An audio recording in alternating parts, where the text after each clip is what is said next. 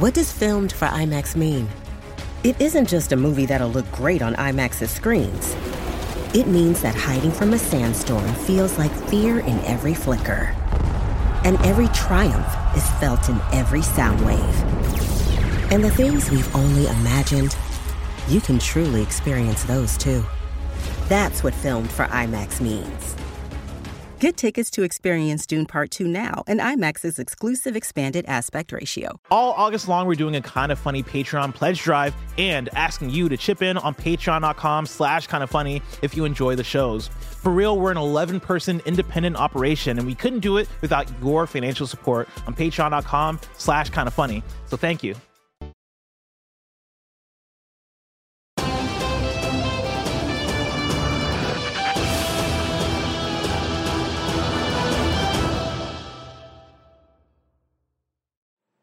What's up and welcome back to Kind of Funny's DCEU in review, our final trip into this franchise. Isn't that right, Greg? No, Aquaman. Oh, Aquaman 2. Last night we had a conversation about Aquaman 2 being another movie in the DCEU that is still coming. And I looked over at Gia and she was like, this is the last one, right? I was like, no, there's still Aquaman 2. She's like, no, we already saw that. I was like, we didn't. You didn't. And she got in a fight with me like, no, we must have seen Aquaman 2. I'm like, we haven't. No, if you remember, of course, we had the wonderful post-credit sequence from the Flash movie that set that up. Like, oh my God, I'm so excited to see where Jason Momoa is lying face down in a puddle of mud. Exactly. You see, and then this one, just they just have a bin of post-credits DCEU scenes that are going nowhere ever, and they just keep tossing things on it. There you go. See where it lands. See if we ever see it again. Is this DCEU? Is this DCU? Is this somewhere in between? We'll have to wait and find out. I hit a point last night, roughly 15 hours into that movie, where I just thought to myself, I never want this to end. I don't want this ride to end. Mostly because I'm just scared of what it could be.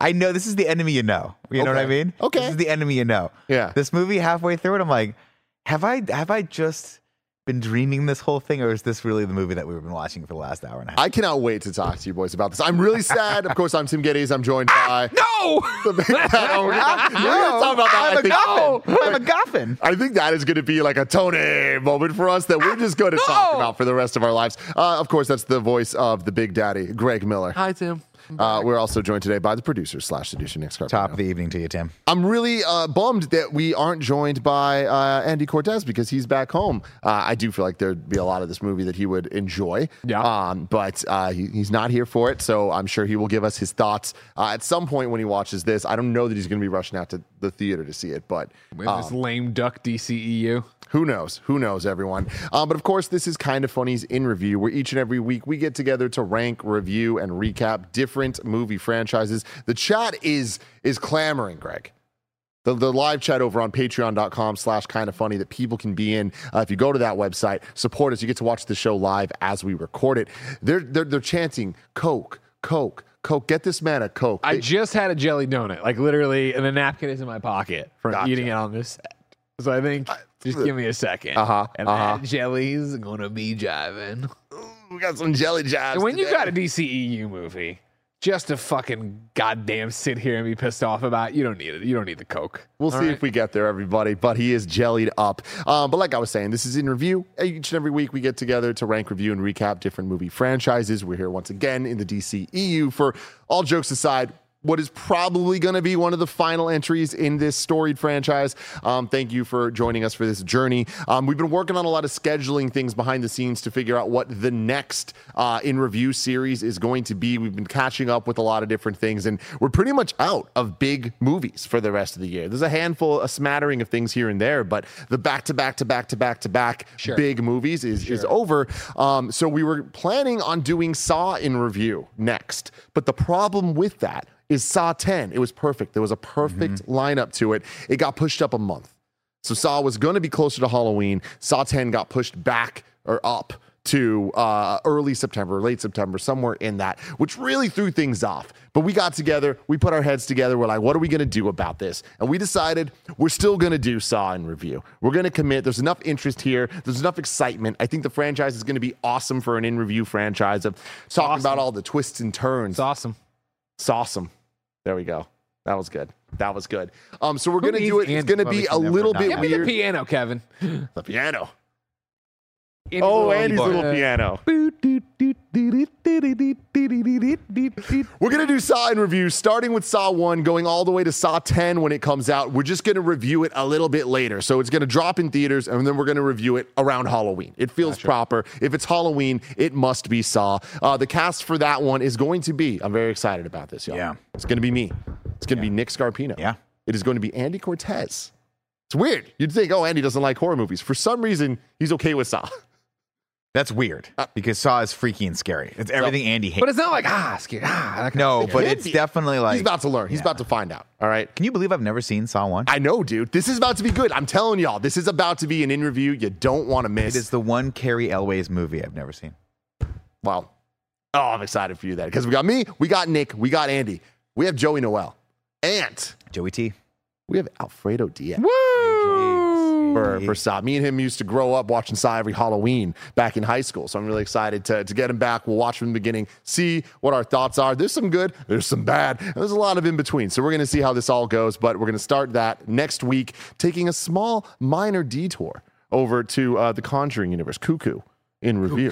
In review. For the Nun 2 somewhere in there. But anyways, going to be exciting. I'm none too disappointed about that. I didn't hear what you said.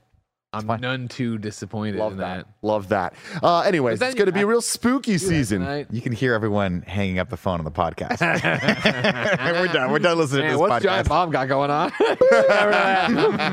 Anyways, get excited for that. Of course, you can watch every single episode we do of that on youtube.com/kindafunny or roosterteeth.com. You could also get it as a podcast by searching your favorite podcast service for Kinda Funny in review, and it'll be right there for you. If you want to go above and beyond, though, and help all of this happen, including things like Saw in review, because I'm going to be honest, I don't expect that one's going to necessarily hit where we need it to. But I promise you, we're going to bring the heat content-wise, and we love all of your support to be able to do this cool stuff over on patreon.com/kindafunny. Our Patreon producers, Jedi Master Deadpool, James Hastings, Casey Andrew, Logan Delaney, Nathan Lamoth, and Patrick Delgado are amazing, and they help allow all this to happen. And you can join that illustrious crew by going to Patreon.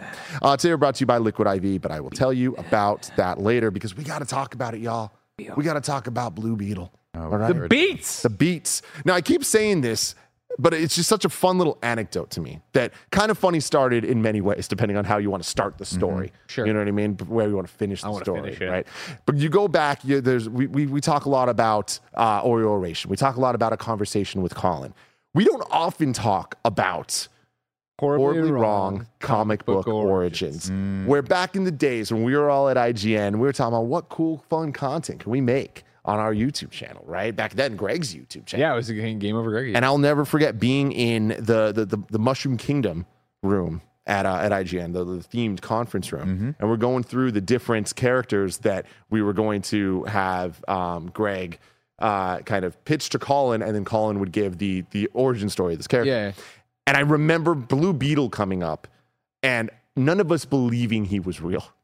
That we were just like, that's not an act. There's no Greg. This is the line that Greg must have just made. Cameron this shit Kennedy says horribly wrong comic origins was the first time I ever heard of Blue Beetle. And you're welcome, heard of him DC. You're welcome. Yeah, if it wasn't for you. And Geek Week. God bless YouTube Geek Week. You're right. Remember that was the thing where it was like our first guys, I got an email from YouTube and they want us to make content for this week. I'm sure it'll blow the channel up. Yeah.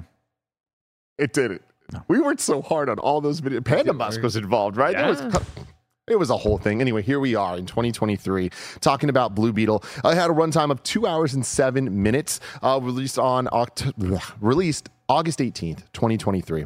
Little back stats for you here. In 2018, it was announced to be an HBO Max project. This was when Warner and HBO Max were going absolutely buck wild, just announcing things left and right, alongside Batgirl, which we all understand what happened there. But in December 2021, Warner Brothers revealed that the film would be receiving a theatrical release in August 2023 instead of being produced directly for HBO Max. A big part of this due to the success of the Netflix classic. Cobra Kai. Cobra Kai. Cobra Kai. Right. They saw an opportunity and they tried taking it here. This one's directed by Angel Manuel Soto, who's born in 1983, a Puerto Rican film director, producer, and screenwriter. The budget of this one was $125 million. I skipped the music, which was done by Bobby Krilic. Bobby Krilic is a British composer, artist, and music producer and musician. Couldn't get DJ Junkie XL on this one, could they? No, not on this one.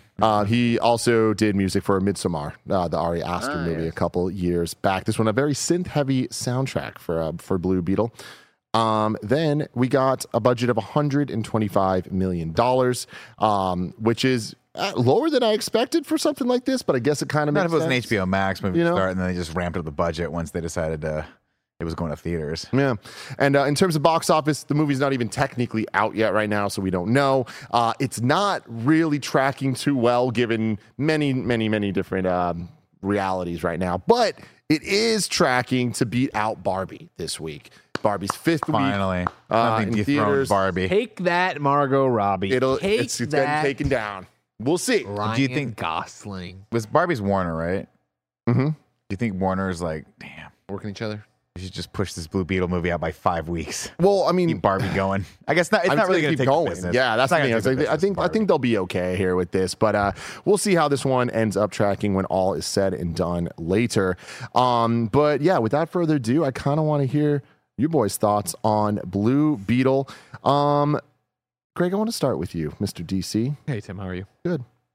I think it's one of those movies where you could take in a grab bag of our opinions on comic book movies and find it and apply it to this.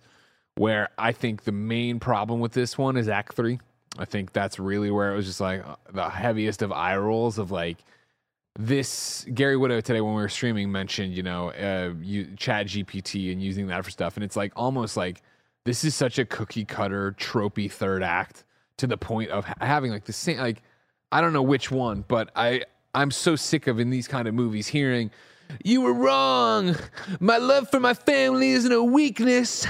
It's my strength. I was like, oh my God. Like, really? How many times have we seen this? How many is fight the hero? Have the fucking mirror match. Have the stupid, evil corporate person, man or woman who wants to build an army of super, and that's what the whole thing. And it's just like, why? Like, up until throughout the movie, I found myself being like, man, I'm enjoying this. You know what I mean? Like, the words of a wise man, Tim Geddes, kept echoing in my ear from The Flash, where you were like, hey, this reminded me, for better or worse, of a comic book that I was watching a comic book. And I really feel like this one, even with the shitty third act, feels like a comic book. But that last act was so like by the numbers. And then to start unraveling that, the rest of the movie was also incredibly by the numbers, right? Like I was explaining to Jen over coffee today, and I'm like, you're getting the same moments, right? Of like, how's this suit work? Oh, I'm in space. Oh, I'm falling. Oh, at the last second, I'm okay. Like, it's like, all right. You know what I mean? I feel like we could have done a lot more interesting stuff with the suit / alien, right? The AI, right? Talking to him. Like, that was like Becky G. I don't know who that is. Singer Becky G. She was the Yellow Ranger in the Power Rangers movie. Okay. Yeah. We could have had more with that. I feel of a fun back and forth. I don't know if they laid off of that because they didn't want a Spider-Man Homecoming situation, but it's like I would have leaned more into that of having an aggressive AI that wants to be symbiotic with you, and maybe it's too much like Venom. And it's like this movie's a lot like a lot of different things. So it's like the glowingest things I would say, right? Especially trying to explain it to Jen today over coffee, whereas like she's like, and so this one's not in it or it isn't. And I'm like, the Blue Beetle could be a DCU character. This actor and this character guy could be it, and I would be fine with that because I imagine it would be a cameo in one of the Superman or the Batman picture or whatever. In a Justice League thing, he pops up, and we don't need his backstory anymore. You don't need it, and I'd be all right because I thought the actor was good. I liked him. I liked his family a lot. I thought they did nail that. That was a fun family. That was a cool family. That was a loving family. The color in this world, the way they made it pop in Palermo City or whatever it is, like I was like, oh man, like this feels like they're trying to give this city an identity like a Metropolis, like a Gotham City, like a whatever, and it felt like a comic. It felt like it was jumping off the page. I liked all of that family and world building stuff, but overall, this is just like no, you don't need to see this. You do not need to rush out. If you're listening to this, you'll be fine. If you want to completely skip it, you'll be fine. Like, it's fun at points, but by the end, like, and I was like, oh, wait. But then it's like, this is the fucking bad guy. You and me were talking on the way out, like, this is like, if we want to just count from the MCU, what, this is like 15 years of superhero movies. This is the best you could do. That at the very end of this fucking movie, I got to see this guy's memories to be like, oh yeah, he's a human. Like, I mean, like, we're not killers. I'm like, you should have fucking killed this guy, shouldn't you? You didn't really establish why, you know what I mean? Like, and not to mention, then you got fucking the cord mobile killing people, and it's like hilarious. You're like, all right, hilarious. What are the fucking rules here? Yeah. Nick Scarpino, what did you think of Blue Beetle? Yeah, unfortunately, I'm with Greg on this one. I think they gave it their best shot, and I think if this movie had been an HBO Max film, I still probably would have been very bored watching it by about hour, 60 minutes in. I was along for the ride. 16? 60. Okay. So about an hour in is when I started thinking, okay, we're really getting into well-worn territory here. We've got a generic plot line. Right when they get to the mansion, I was like, oh, this is interesting. We're going somewhere else with this. Her dad's like, I was wondering how the suits are going to happen because we saw it in the intro of what was going on, all those old school like 1980s suits. And I was like, this is cool. I wonder if we're going to go off here. We're going to get some tech here. And they did. And that stuff was interesting to me. But by the time we get into the third act, and it really does, I mean, I literally just spaced out for a solid 5 minutes when Blue Beetle was fighting Red Beetle. Because it's just OMAC, but it's right, OMAC. Sounds like a diet. My favorite thing before that is like we're sitting there and like they had comic books in the scene or the seats or whatever, and I'd been paging through it or whatever, and Tim sits down next to me and like just the poster and the key art's up, and he's like, so like how many people on this poster can you name? I'm like, no, just Blue Beetle. And you're like, really? I'm like, yeah. And like, who's he fighting this? I'm like, I have no fucking idea. And so as soon as they got going and like, oh, it's the OMAC, I know who they're fighting. Like, oh, okay. I didn't realize they were doing this. Okay, my apologies. Yeah. And of course, it's not really what that, you know what I mean? But it's like, oh, I see what we're doing. Okay, cool, or whatever. I think it had moments that were fun, and I think the cast, kudos to them for doing the best they possibly could with the material, with the exception of Susan Sarandon, who I don't, and I say this very cautiously, I don't think she knows what movie she was in. It was the other thing I really don't. On the way out, Tim was like, man, if it wasn't for Helen Mirren and Shazam too, like Susan Sarandon was bad in this picture, but like, not Helen Mirren bad. Oh, I don't know. I think the Raspberry Awards to either of them. Because I just feel like it's one of those. It's just every time she was on screen, and it breaks my heart because Susan Sarandon is a fucking Susie S, man. God tier level actress. She's great, yeah. She's great in everything she's in, but I just feel like this is one of those like, did she only give him one take? That was like her contract stipulation. It felt like they had her for a day. They were like, let's film all this stuff. Like, all right, go. Get the next one. I got to go to the next one. She shows up. She's like, you guys have me Tuesday from 2 to 3. And they're like, we can make it work. We can get So this what's done. my direction? Is it to be like kind of weirdly sexy towards this robot guy? Yeah. Oh, okay. I'm just going all in on that. Oh, he's more like a childlike figure to me. Right. Okay. He's That's like a weird reveal based on how you were touching him earlier. Yeah. But okay. Okay. It's a lot. There's a lot of. Watch his mom get gruesomely blown up. Yeah. There's a lot of interesting. There's a lot of things that I think the movie kind of held back. And a lot of it was like in the third act where I feel like she's just in places where she shouldn't be. Why is she in the helicopter? Why is she not just controlling this from like this massive headquarters they have? That's like an impenetrable fortress that's sitting in the Miami City or wherever they're from. A lot of interesting choices made here.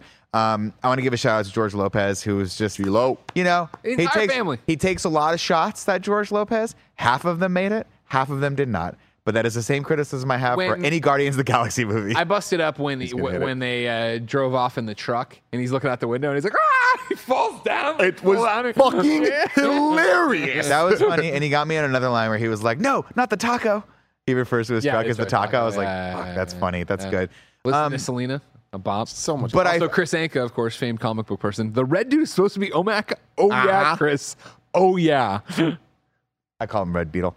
But I feel like it's one of those situations where you go, hey, can we really rely on George Lopez for a lot of the comic relief of this movie? He's obviously along for the ride a lot more than I thought he was going to be in the trailers because he's basically with Jaime the entire time. And I'm not mad at that. It's just it's unfortunate that he has to do a lot of the heavy lifting because the story with Jaime and I forget the actress's name, Bruna, is just so like generic. They don't really have any chemistry whatsoever. Her character, it's fine. It's not really there. I was rooting for them. I'm rooting for them in the same way I'm rooting for anyone for a movie to end. I just wanted it to end after a while. You had to have liked the boner jokes though. I mean, again weird. obviously I laugh at boner jokes, Greg. Yeah. Always. Hey, the part of your body, your crotch is getting warm. And then when he got up and he had to cover himself up. Weird though, because it's like, who is this movie for? But yeah, I think a lot of it just unfortunately was a miss, and I think a lot of it just was a little too generic. And the Jenny character and the how many times have we seen the younger character who's like revolting against the senior character because they want to do the bad thing and they want to do the good thing, and it's like, I don't know, I just didn't buy a lot of it. And by the time we get to the castle, I'm like, I couldn't find a quiet enough moment to lean over to Tim and be like, it's nice that they split the sets for the Flash and Blue Beetle. Yeah. For this, we're going to go up on the rooftop and talk about being a superhero moment. I'm like, this dilapidated castle looks a lot like the dilapidated Wayne Manor. Yeah. So unfortunately, this one was a miss for me. Not in a huge way, just in a. I just feel like I feel like it's disappointing for how do you say the actor's name? Zolo? Is that how you say his name? I think it's Zolo. Yeah, Zolo. I'm disappointed for him. I like this guy. I love Cobra Kai. I like the series. And so I was hoping this would be kind of a star vehicle. Just like you remember. Yeah, there it is. That's his human name. Carapax is Yeah, remember that's like General Carapax, whatever. Lieutenant or something like that. But yeah, Tim, what'd you think? And also, I'm sorry, real quick, Jameson in the chat goes, wasn't Olmec the name of the statue in the old Legends of the Hidden Temple show? No, that was Olmec. Olmec. Yes, with an L. You ready to rock, Olmec? Let's roll. Hell yeah, baby. I'm not far off from where you guys are. I think I'm a little bit, I don't even want to say more positive on it because I don't even think that's the case. I think that this is a good movie. I think very little about it is bad. I just think that it's a little embarrassing that in 2023, a superhero movie like this is just good. And it's only good because it does nothing risky and it only does things we've seen before countless times. I did a quick little napkin math look at our in review playlist to try to figure out how many superhero movies we have reviewed or re-reviewed or how many times we've done content about reviewing a superhero movie. And my count looks at like 109. All right. Price. That's probably off a little bit, but it's no less than 109. And I feel like this movie does what a lot of those movies have done as well as they do. But when we've seen it 109 times, and when we've seen, like, I can compare this movie in so many ways to Iron Man 1, to Spider-Man Homecoming, to Black Panther. I don't think that it does any of those things worse than a lot of the elements, but it definitely doesn't do them better. And all those movies I named are many, many years old. We have had 40 movies since then, 40 TV shows, so much going on that it kind of just feels like it's a competent movie. I'm not with you, Nick, in that like I was entertained the entire time. Like I wasn't really bothered by the runtime because it really does feel like a greatest hits. And there wasn't too many of the misses on it. It was like kind of all right, they're doing this part and it's fun enough to see. And this part's fun enough to see. But like none of it was just great. Like nothing was great about this. And even some of the things that were like, hey, this works and it's cool. I'm a sucker for blue and pink neon lights. I'm a sucker for synth scores. This movie didn't deserve any of that. Yeah, that was no sense at all. That was have a that really style. Big question for me. I'm like, what? This just felt like, hey, people like synth. They like Stranger Things. They like this vibe. Let's shoehorn it in there. But I was like, what is the point? Other than I will say, at a moment we do go back to the dad's house, and it is an 80s vibe. And I was thinking, okay, maybe that's where they're going with this, and that's why that is. But it wasn't important enough, I think, to Jaime's story to really kind of back up the style of the film. It felt like style. My belief was that it was based on the town. Yeah, and the town, you see the city, and it's like it has those colors. Yeah. But it's Miami. And I get it. It should have been more like Latin themed. Like it should have felt more like that. You know? Miami always kind of has that. Like I mean, Real Housewives. I don't think Miami. I don't think 80s synth when I think of Miami. I think of like this is a Cuban, Latin American sort of feel to. Anyway, sorry, I interrupted you. No. We're all on the same page on where this falls down there. It's like I feel like a lot of the cultural stuff was done very well. You see it and you're like, this. They're really doing a good job with this. Like this feels like families I grew up with. This feels like people that I know. And again, I'm bummed that Andy didn't get to see it because I feel like he would have got a lot out of this. A lot of this movie is in Spanish. Some of this movie has subtitles. Some of it doesn't. The way Gia was sitting with the thing, the like barrier that Nick jumped over during Spider-Man Homecoming was in front of her or Far From Home. Was blocking the subtitles, so she didn't know there were subtitles. So like at the end of the movie, she was like, "They really expect you to know Spanish," and I was like, "What are you talking about?" But that's very funny. She's so smart. But anyways, it was. I thought they did a lot of that stuff well, and that was kind of cool. But it's. I just think overall there were so many elements in this where there's the Iron Man moment like Greg's talking about of cool, we're flying up to space, falls down and stops himself. But then there's also the, hey, your suit can do fucking anything. Do whatever you want. And it's like, oh my God, this is like way too limitless here. And then there's the giant bug ship that they get in. I can make anything I want. And he goes to make a sword. And I'm like, is he making a Buster sword? Did he make Cloud's sword? And then he then does Cloud's limit break. Kind of. It was but that thing where they did enough. it. And I was like, either this is just, and she's like, good choice. And so I'm like, this is either just he's making a sword that looks cool, or it was supposed to be. It would have been helpful if at any point I would have seen him like Final Fantasy or some shit like that. Right? I think it was supposed to be a Final Fantasy VII reference there, but that's coming from me, and it wasn't that clear. Yeah, so it's like, man, and there definitely wasn't that many other cool things. There could have been. The idea of that's dope, but seeing this giant ship, this weird spaceship thing, the bug, the George Lopez Iconic. And the family is like flying through and like doing all these like handling it. There's a point that Greg leaned over to me where it's like they spent such a long time like showing them piloting this ship and like dealing with like, oh man, we can't crash, we can't do all this. Then they do this like family group hug. Who the fuck's flying the spaceship they're in? Like it's just they just didn't give a shit about that type of stuff, and it was just very much like a comic book. Oh yeah, absolutely. But it's like it just felt funny because taking this back to some of the things like I earlier said, there's nothing bad about this movie. That's not true. There is a lot of bad things, specifically Susan Sarandon, who is fucking horrible. Like, so bad. The plot of the bad guy, where at the very end, he gives this backstory through memories, and it's so Jaime, you've only heard me talk a few times to you, but I saw everything he saw, and now I can show it to you. And this is here you go. Okay, cool, you're right. He is a human. I won't kill him. I wouldn't have killed him. And I'm glad we didn't kill him. Now I'm going to let him drag this other human being into a fire and explode and die and kill him. We see the most ridiculously over-the-top explosion in like the most like fucked up way. We also see George Lopez cause the giant ship to pierce a human being while he's laying on the floor, and then step as his body is there. And they basically like did a little leg shake and shook him off. While they laugh and they laugh inside, they're like, "This is the most fun we've had all day." And there's something about how tonally dissonant it is, and Susan Sarandon showing up, and like Greg's now referenced it. Do the sound effect again of Susan Sarandon. No. There's a point where the love interest steals Jenny Cord. She's got her own thing. She's going to inherit because she's Ted Cord, the original fucking Blue Beetle's daughter. Show some goddamn respect. Mm-hmm. Takes the MacGuffin of the movie that they introduced way too late, throws it on the floor and steps on it, and Susan Sarandon just looks like, no! She's laying on the ground. No! It's like the way I would be like if Ben took my fucking Hot Pocket off the table and threw it again. And it was one of the fucking funniest things I've seen in so long. And it's not supposed to be funny, no.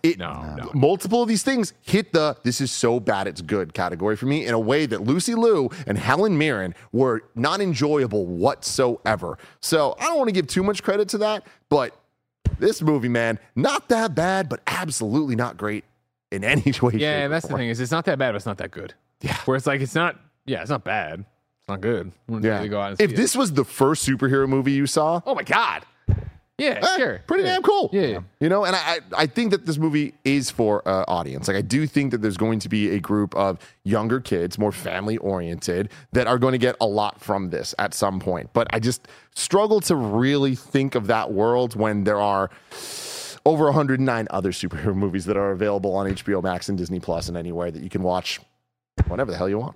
It's one of those things where you think you can draw such an analog to so many different movies that obviously, and granted, a lot of the criticism that we have of this movie in general is just comic books in general, right? It's just the mirror of all these stories, the origin stories of all these characters. Eventually, like, you know, DC copied Marvel, Marvel copied DC, but like there are moments where I legit DC didn't copy Marvel. Okay, sure. The Atom, you know what I mean? Ant-Man, you know what I mean? Like, which one came first? DC. I don't know if that's fair.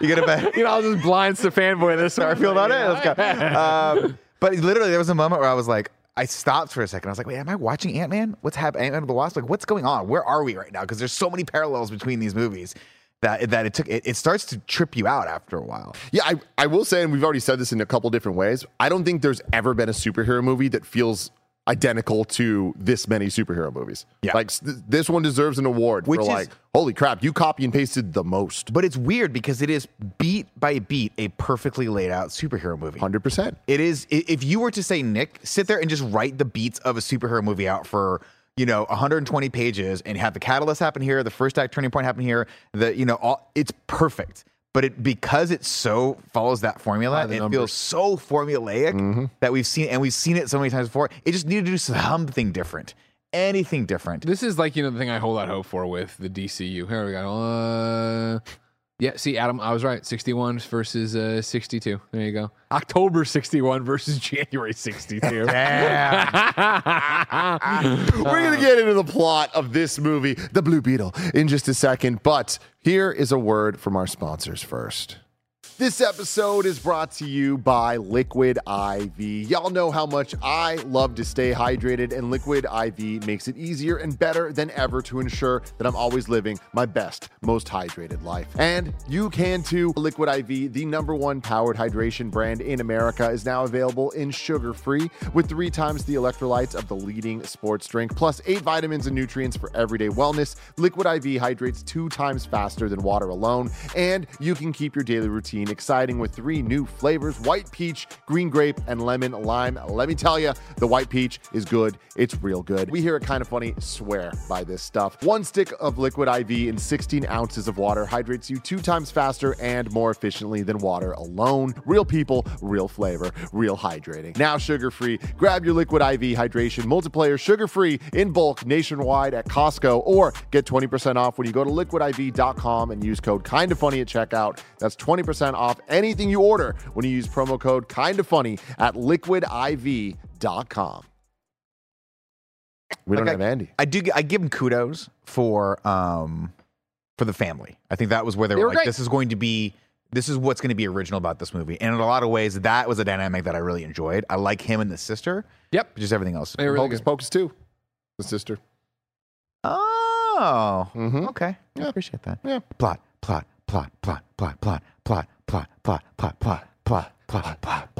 Make it stop, please. Welcome to the Blue Beetle, everybody.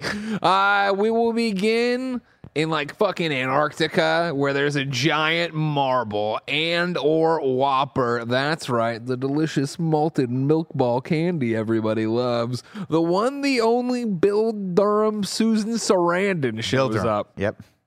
What, she invented something else bigger? Bull Durham. What'd I say? He said Bill Durham, which is great. No, that's the same movie. It's the same movie. Bill Paxton, Bull Paxton, same guy. I've never seen it. Would I like it? Bull Durham? Yeah. Oh, you fucking love it. Yeah, it's that's a great what I hear movie. all the time. She likes to fuck in it, I remember hearing. Well, yes and no. That's her whole She's thing, like a muse for the but upcoming if she picks a pictures. guy and fucks him No, she ties him to a bed and reads him poetry. Yeah, she fucks him. Okay, she fucks him. There it is. No, I was. You really like both. On Death, Sex, and Money, it came up. Somebody, when they were talking about sexuality and stuff, and somebody cited her character in the movie as being like, "Oh, women are allowed to enjoy sex." Yes, she's very sex positive. Sex positive, yeah. She follows like the AA. Sorry, we're going off a tangent on Bull Durham. Is this she follows like Bill Durham in review? the plot's great. She follows she's like I don't know what the right term for it would be, but she's like I would say team mom or team like she follows a team in like the AA, okay, like or AAA yeah. ball team, like a feeder for I think the Yankees or the Giants or whatever.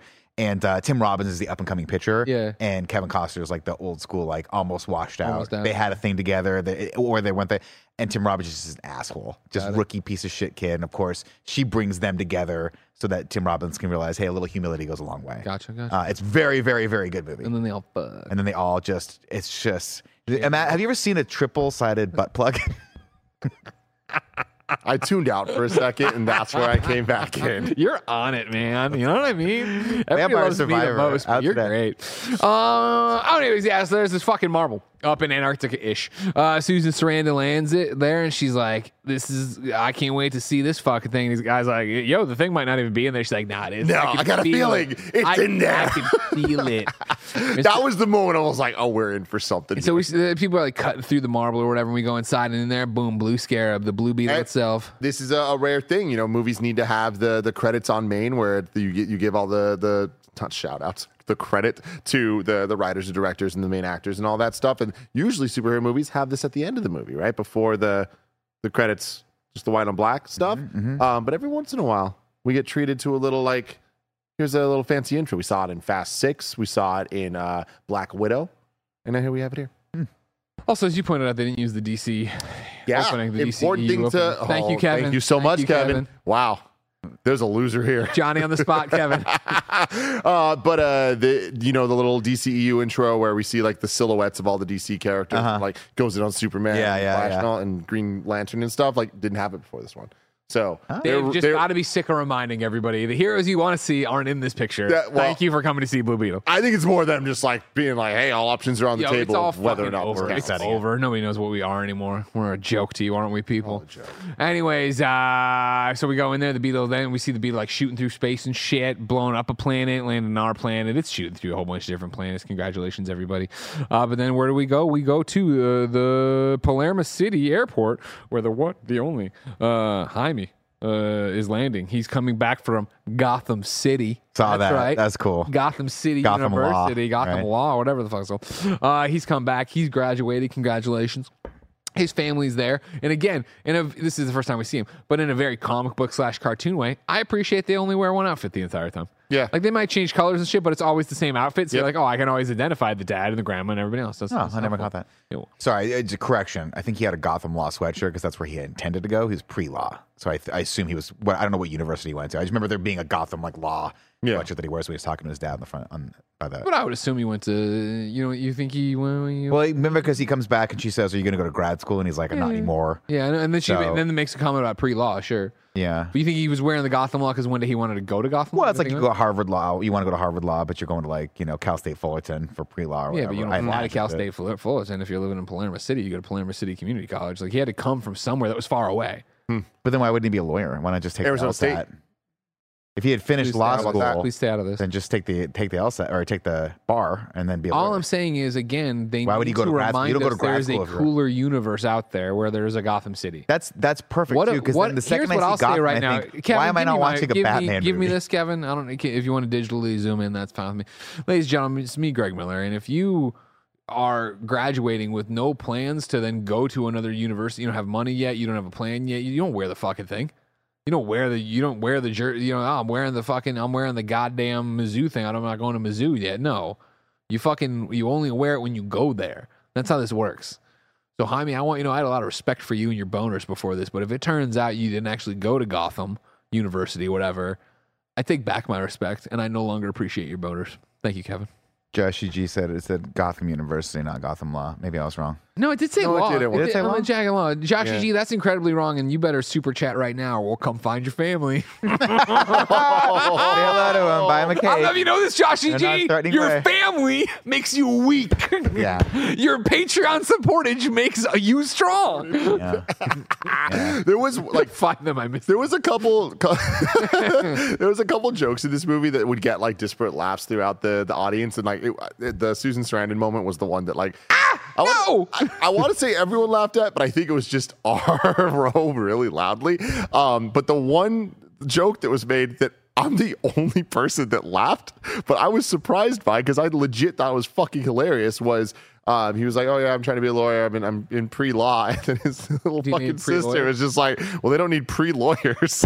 That was pretty funny. Fucking funny. I got a laugh out of the first joke in the movie too, where the guy was like, he's like, "How do I look?" And he goes, "You look like you're about $100,000 in debt." Yeah, Six figures in debt. Six figures in debt. I was like, "Oh, that was pretty funny." I was like, "Okay, we're buzzing around." Because as here. he comes down the elevator, he puts on his cap. So we all know he graduated. He comes down. The family celebrates him. Congratulations. Then they take him out for some tacos. Oh, they also had a whole conversation of don't tell him. Don't tell him. Don't tell him. Don't tell him. Don't tell him. This is our first glance I'm from Chicago. at what George Lopez is. Bobby Brown with it. I don't know. The rhythm ideas. Oh, why? It's a song. You'll catch it one day. You'll catch it one day. Rhythm is a dancer. We'll get you a Coke. Oh, okay. I fucking got him, guys. This is the first glance we get. I'm going to get a Coke. Yeah, it's Coke time. At George Lopez and the mullet, this awesome mullet, short Timberland combat boot or a work boot look. His entire look was awesome. Insane. I was like, I'm glad he found this character because I think the character kind of starts someplace different than where it ends because we kind of have him midway through. They're like, oh, he's just really into tech, and you're like, okay. Establish that from the front that he's one of these off the grid government types. I'm pulling up. Well, it's a very different. Coke. I've just popped for the Cokes.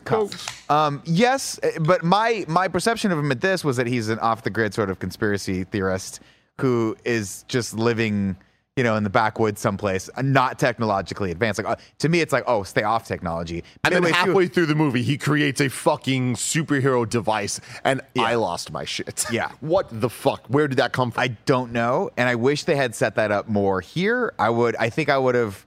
The character was fine. Whatever. It's a fucking comic book movie. You could introduce that if you want to, but hey, have a couple elements in the car that are like Doc Brown-esque, Rube Goldberg machines in the car, something crazy. The radio has a holographic. How the fuck did you do that? Give me a little bit more than him just being like... He reminded me of Kevin Coelho in terms of like general demeanor, and then he can fix anything and do anything. And then Kevin. We're jumping ahead here. But he has a superhero device, right, that he uses to take over every screen so they can get in undetected. Do you know what he plays, Kevin? Is it Queen? No. He plays... Oh, hold on. Kevin, can you put yourself on the popcorn machine, please? You're so yellow. Kevin, he plays. I open up to El Chuplin, the guy with the CH on his chest, the heart, the superhero that we liked that was in Fortnite. Remember? El Chuplin, Colorado. I mean, you're reading it. It's El Chuplin, Colorado. Yeah, I mean that's what it is. Yeah, but El Chapolin. But the guy with the Chapulín Colorado. There you go. Thank you for the pronunciation. Yeah. He plays he plays like a claymation cartoon version of that. It made me think of you. And then of course he listens to Selena, which made me think of Andy. Would you believe, Kevin, that the second post-credit scene is just them watching that? And that was it. We waited through the whole credits for that. Did we get the caterpillar at all? No, the caterpillar didn't return. Instead you get Ted Cord.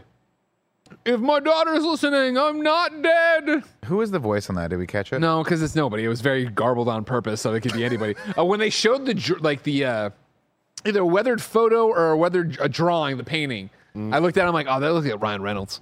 They're going to make Ryan Reynolds this guy just for this one thing to pop up and do it. Ted Cord. Because, Blue Beetle goes with Booster Gold, but they all run together with Green Lantern, so I thought it might be a fun little thing there, but they don't have any fun. They spent all their money on George Clooney. Anyways, comes down the thing, they go for tacos. Yeah, we met George Lopez. He's crazy. We go for tacos. He gets one bite of his taco. His sister blurts it out. They've lost the house. Oh my God. Cord Industries jacking up the prices around here. They're buying up everything. They're squeezing us out. They're taking over our little part of the city. On top of that, Dad had a heart attack. He's got to eat these Tic Tacs all the time. On top of that, they're fucking broke. 25% tip. What are you fucking doing? You shouldn't be eating out. You know what I mean? Like that moment. Celebrating. Like that moment. Yeah. Oh, yeah. Because she goes 25% to these people, Yeah. I like that. He's a good dad. Yeah. He's a good guy. Good guy. Yeah. Good family. And so it's like, okay, we go home, and this is where, we're sad about it. We're sad about everything that's happened. You know what I mean? We're losing the house or whatever, and this is going on, and yada, yada, yada. And, I forget. They go up on the roof. I'm getting to where you got to let me spin the wheel for one fucking second, all right? I swear to God and Jesus and Satan. I was gonna say I couldn't remember. This isn't when he talks to his dad first, and he comes out and Dad's having the drink. He's like, "Don't tell Mom," and he's wearing the Gotham Law thing. Maybe. Or this might be. We're just tossed in there because they have a couple outdoor scenes that are nice. But then eventually, he has the beer with his sister, and Hocus Pocus 2. Hocus Pocus 2. That's no longer referred to as character name or sister. Hocus Pocus 2. Yeah. And they go up there, and it's like, "Yo, don't worry, I'm gonna get a job, and I'm gonna make money, and everything's gonna be groovy." What is wrong? What's happening behind me? It just looked like the background shifted like in a way that gave me an optical illusion. And guess what? We smashed. He said we're gonna be rich. It did. This will be one of the houses we have, and they won't be blah blah blah blah blah blah. And so then we jump ahead and look. He's out on the. He's got a beautiful pad on the water and a cool thing. He's sitting there taking it all in. And guess what? This isn't his house. He works there. His sister got him a job. Two moments in the trailer that I wish they didn't show in the trailer. One was this one because it was a real nice setup of punchline of. Oh, man, he's like, you know what? We're going to fix this. Give me a couple years, and I'm going to be running this or whatever. And then it cuts, and it looks like he's running this awesome place, and it's revealed, oh, he actually works there. And then later, the grandma with the minigun. Two moments that are not, like, the funniest or most creative things ever, but, like, I think that they worked in the tone of this movie, and, like, it would have been good moments, but seeing them already, I was like, just lessened it. Just enough that I was like, You were about to say something, Nick. No. Cool. Yeah. And so what we find, of course, is they're scraping gum off the thing. It's funny. I'm sorry. Hocus Pocus 2, keeps putting the gum back. She's like, this is job security. I was like, that's actually pretty funny. I like her. I like them. I like their dynamic. And I didn't like this scene in the trailer, but like in this, I thought it worked. I thought maybe the effects were better too because it didn't look good in the trailer. IMO. Anyways, though, they're like, whatever, blah, blah, blah. And then he's like looking around, and then Susan Sarandon shows up, and she's kind of openly talking about some of the fucked up shit. And she's got Omak, even though he's not Omak yet, there, and he's got the prongs in the back of his neck or whatever. And we'd seen him in Antarctica at the Whopper too. Prongs in the back of his neck. And they walk in and they're bitching about like whatever they're about to do or some evil shit. We're going to do evil shit. We're going to clone evil robots. Jaime's like, yo, hey, she ignores him or whatever, and then it's like, okay, cool. And then the Hocus Pocus 2's like, all right, let's go inside. I gotta take a shit.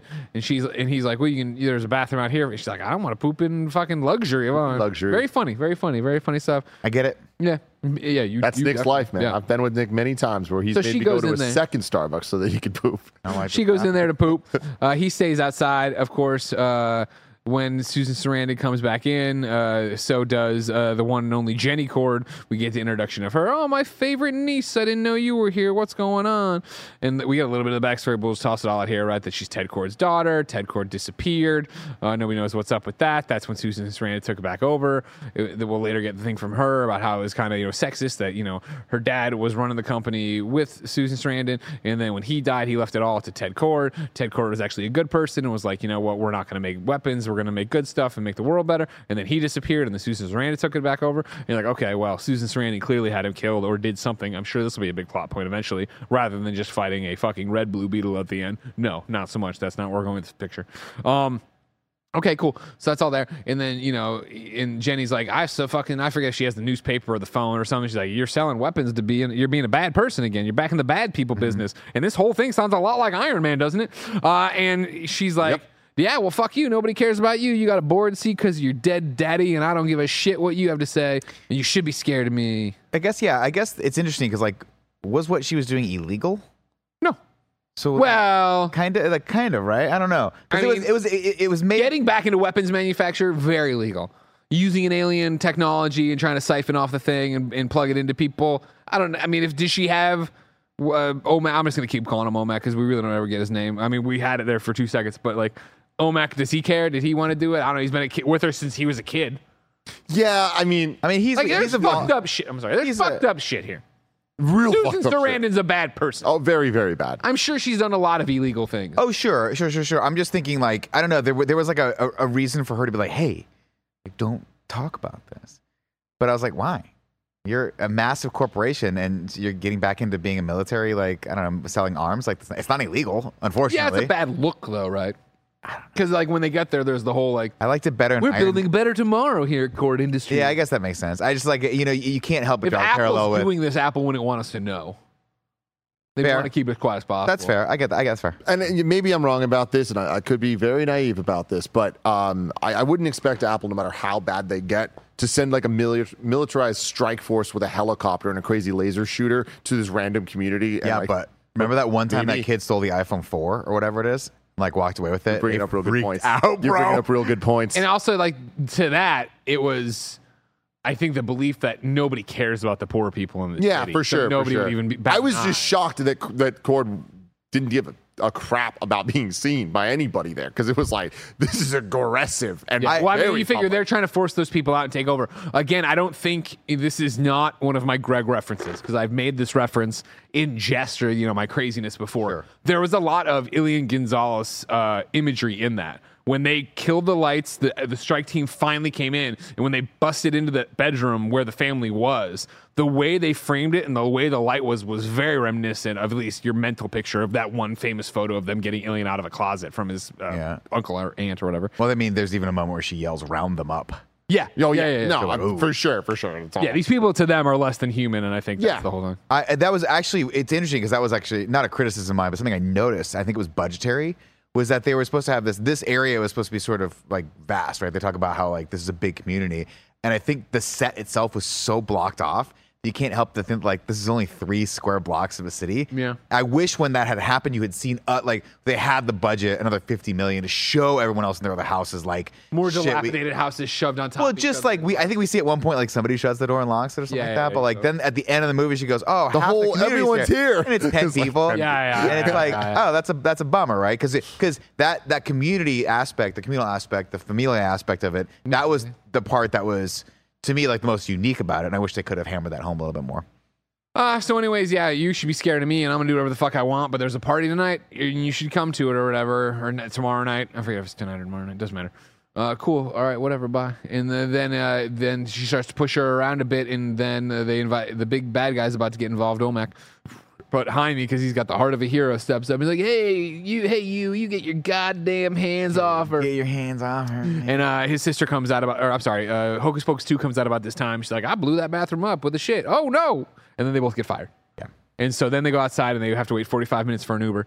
And then Jenny leaves and they stop to talk for a second. And Jenny's like, "You know what, Jaime, come on by tomorrow to Cord Industries and I'll see about getting you placed in a job somewhere else." And so then Jaime's like, "Yeah." And then Hocus Pocus 2's like, "She was into you, I think." And he's like, "Oh, no way." And then they go home. And then he writes out a million texts and deletes them or whatever. And then he talks to his dad outside. His dad talks about, like, this is the moment I'm meant to be here for, and everything will be okay. And us being together is the only thing that matters. Family. And I was like, that's a dope, the whole thing. And then I forget what exactly happened, but he got the balls from that conversation to send his little thing of like, "I'll see you tomorrow, Jenny." Which is weird because she never responds to him. A. B. She said, "Come by tomorrow." Why does he need to send another text to her? Just go by tomorrow. I mean, he wants to talk to her, you know? Gets to going. Is something wrong with your eye? What's happening with your eye? I mean, imagine if you had an available, very attractive woman millionaire suddenly give you her number. Oh, I'd be like, she's. You wouldn't just let that lie. You'd be like, "Yo, heads up, I am coming tomorrow, and I would like a position." And so he shows up, and he's got his whole family with him, and he's wearing his little debate outfit, his khakis, his blue shirt, his blue blazer. Yeah, very Spider-Man Homecoming. Very Spider-Man Homecoming, even with the crest on the blazer. But the family embarrasses him, and they're all cute. Classic. They're all out there with their car and honking and stuff. The cucaracha horn. Yeah, of course, you got to have it as featured in Ant-Man. Yes. And so, he walks in there and he goes up to the front desk and the woman's kind of racist to him and calls him Jamie and like this, that, and the other. And then she's like, "Well, you just sit over there and do your fucking thing, kid, okay?" He's like, "Okay." So then we go upstairs. And this one person leaves the lab and this person looks exactly like Steve Zaragoza. Steve should have gotten this role. I'm not saying this person did a bad job, but this man is just copying Steve Zaragoza at every point. This man, another example of this movie taking a turn I didn't expect at any point that made me fucking laugh at how bad it is that it's good. The Sanchez thing? His death. His fucking death. Brutal. That did not need to happen. And did not need to happen the way that it did. His death was, it was very much like the indie, "Let me go, I want this." You're like, "Oh, you instantly regretted that one, didn't you, Chief?" Anyways, he walks out and a person bumps into them, and guess what? That person stole the car. Oh my God, it's Jenny, ladies and gentlemen. Jenny buzzes herself in there, and she goes in there and she snoops around. What's she find? Oh my God, they found the blue fucking Beetle scare. Oh my God, it's the blue Beetle. Oh my God, how did question? Beetle. Logistical question. Yeah, how did he get back in the lab? I believe there was a. Maybe he had the code too. He's got the key thing, but he got a code thing too. Oh, I think it's like a retinal scan. Whatever you want to do. Yeah. What do you want to get in? It's just one of those things where you think he'd go like this. Can't get back in the lab. Card's not there. Oh, that's when I sound the alarm. But they had. But I mean, maybe at that point you don't sound the alarm. I mean, I'm with you. You're right. You're raising a good point here. Maybe she didn't let the door close all the way. I forget what we saw. She put one of those little door stoppers. She just dropped the card outside the door. You know what I mean? Right back in his pocket. Yeah. Perfect. I will say, I like the character design of the outfits, like the hazmat. Yeah, cool. Very, very cool. Yeah. She puts she knows she's got to get out of there. She looks around. Guess what? A Big Belly Burger there. Yeah, that's right. We'll get all the important DC references. We saw a LexCorp building as well. They showed that like 10,000 times. Yeah, the LexCorp thing was cool. We saw that. We saw Ace Chemicals. But Big Belly. What? It's just it's like the McDonald's. Oh yeah. Yeah, it's just it's from the a Flash, right? Isn't the Flash always talking It's about everywhere. That? No, it's Superman. It's everywhere. Don't worry about that. Gotcha. Bye, Nick. What the There was another building outside that wasn't LexCorp, and it wasn't these chemicals, and it's escaping me. What we call the yeah. So I mean, I guess like let's talk about this real quick. What were the references, DCEU or otherwise? Because we got the different buildings, different things, Gotham on the sweatshirt and stuff. Yeah. They I missed this, but Roger was saying I guess it was when I went to the bathroom the Flash was mentioned and. Yeah. I forget what the context was anymore. But Batman Bruce Wayne was mentioned, but it was Spanish. I didn't understand what was being said around it. Superman and Metropolis are mentioned. Like it's the DC. There's stuff there. Yeah, but another credit to this movie is that like it stands alone. Like those references weren't like actually referencing events. It was more just like they exist in this world, and that's what's going on. Yeah. And we will give you no reason to differentiate Ted Kord being a millionaire from Bruce Wayne being a millionaire. I thought that was weird. Because Ted Kord was always kind of a joke millionaire in the comics. That was like his thing. He was rich or whatever, but even the Blue Beetle was kind of a joke. So it was like a weird thing, I guess, that it was just like, he's just... They kind of referenced it with his weapons sometimes not working. Oh, this looks like what I would do if I had if I was a millionaire with ADHD or whatever. Yeah. But it was like, his shit still worked really good. So it was like...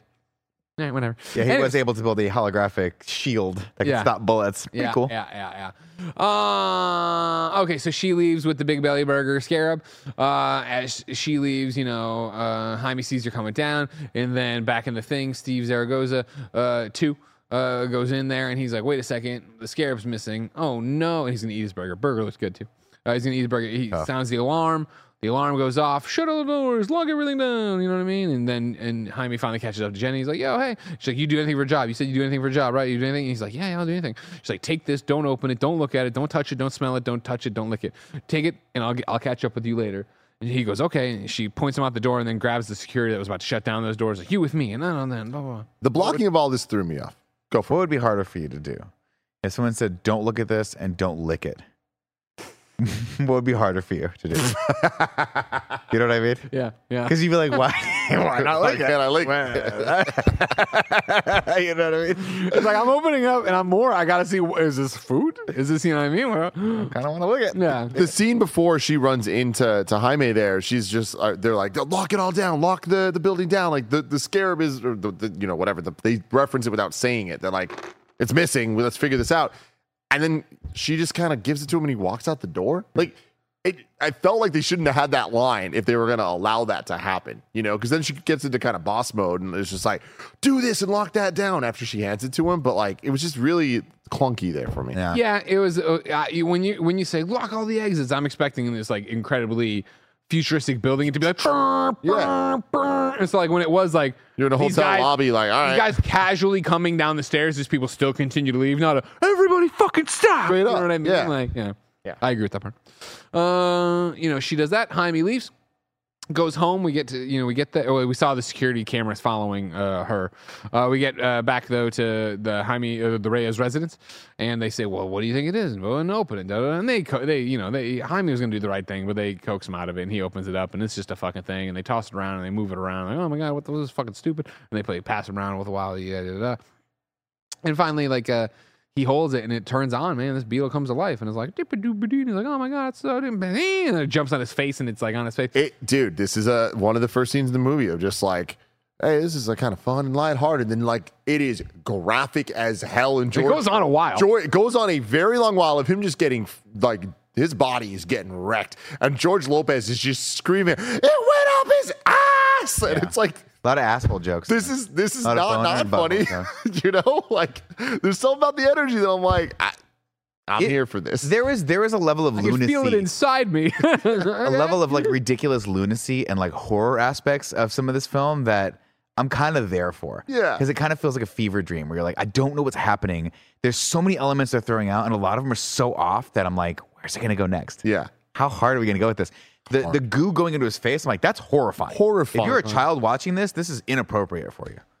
But if you're an adult man watching it, you want the goo in his face. I feel like I need to say something to you guys just for my own edification on this. I was just looking up the actors in the family because like, I don't know where a lot of them are from. And I think the mom, and I could be wrong about this, but I think the mom was the lady they find in the jungle in Predator. Remember Predator? The original Predator? Yeah. She's this lady. Remember where he's like, enough fucking around. Like, what is this? Remember? And she goes, I don't know what it was, but I saw it bleed. She tells him like she's the cat, the one that they take prisoner. Yeah, you're right. You're right. It is. Wow, dude. good job. She was also in Bread and Roses and 9 Lives. I don't know what those movies Please don't are. bring that kind of useless information. Fucking hate you so goddamn much. Talk about Biggles Boo or whatever the fuck that Susan Sarandon movie is. Okay, as we said, Bill Durham. And by the way, I forgot the best part. It's because they're the Durham Bulls. Fuck. Oh, okay. The Bulls of Durham. Durham. Got it. But it's also bullshit, kind of. You should watch it tonight. Report back to me. I want a 15-page book report on it. I want you to wrap the book in like an old Brown paper bag like yeah. you used to. Yeah, perfect. Yeah. Did you ever have like the things where like the local businesses like put their ads on it and sold it to you that way? Yeah, I flipped it gave inside out. Yeah. Oh, nice. Wow. Then you could draw on them. Yeah. Yeah. There it is, Bill Durham. It's a fucking good movie. Anyways, Jaime's getting penetrated by the Beetle. Damn, You know what I mean, he right comes up up his there, tooch. it's doing that thing. Everybody's screaming. George Lopez gets electrocuted. People are going. Finally, it goes into him and then starts glowing out his back, and then the goo, and then into the Blue Beetle suit, and love. It's shoving its tendrils like Spider-Man, Iron Spider into the ceiling. All hell's breaking loose. He lands. He's like, "All right, I got it. I think I got it. I'm okay." And then the thing's like, "Now, time to test the fucking suit." Flies him through the roof, which we've seen in the trailer. Up and away. We're up into space. I'm in space. We come all the way down to we're gonna smash. We're gonna die. Oh, the emergency stop works. And then we're up. And we're flying, fucking around, just fucking. And it's a movie, so I don't know why I'm questioning things like this, but I'm watching it, so I am. The family just doesn't care. The mom on the phone to Cops. Yeah, right. Hey, our son's missing. Some weird tech just flew him into space. Seems weirdly calm about it. Like she cares a little bit, but in the background, the dad's just like fixing the table that he broke. Yeah. And like the sister and grandma and uncle are all just kind of talking like, hey, that was kind of weird, right? Your fucking son is gone. You just saw him get penetrated by this beetle and then flown away. You don't know where he is. Weirdly calm. Weirdly not giving a shit about this whole situation. They knew to be okay. But why? I mean, these people lived through the Metropolis incident. You know what I mean? Yeah. Did they? These fucking And Kryptonians. depending on where Panorama City is or whatever, what was it called? Palmyra City is. It could be right across the bay from Gotham City. You're right. We don't They've know. seen Excellent points all around. We don't I don't know if you know that a giant fucking starfish popped up in South America or whatever. They had to fight that thing. People are aware. It's just fucked in this universe. It's not nearly as bad as the blip. Those goddamn, you know what I mean? Jesus Christ. Yeah, don't get me started. I won't. Don't get me started. I really won't. So anyways, there's a bunch of fucking tests on this Jaime shit. And then he comes home, like you're saying, to pick that up. Maybe we did an interstitial where Susan Sarandon's like, find the fucking scarab. Is this the part with the stoners? Like, he hasn't hit me yet. And then he cuts to the bus. Yeah, he cuts the bus. I like that half. bus sequence where he cuts through and he's just looking at the bus getting split like a banana. Yeah. I thought it was pretty cool. That was cool. But ruined the trailer, I know but- we're watching a movie, but I'm like, has anyone ever been on a bus before? Like, people are dead if that happens. 100%. There's no way someone's not standing on this bus. But then here we are back to it's a comic book. And I'm not saying that's an out for everything, but I'm just like, that's To write the... $1 for every time a Blue Beetle cut through a BART that I was on, or a Muni that I was on. I don't even know what they're called. I don't take them. Write down because it's scary.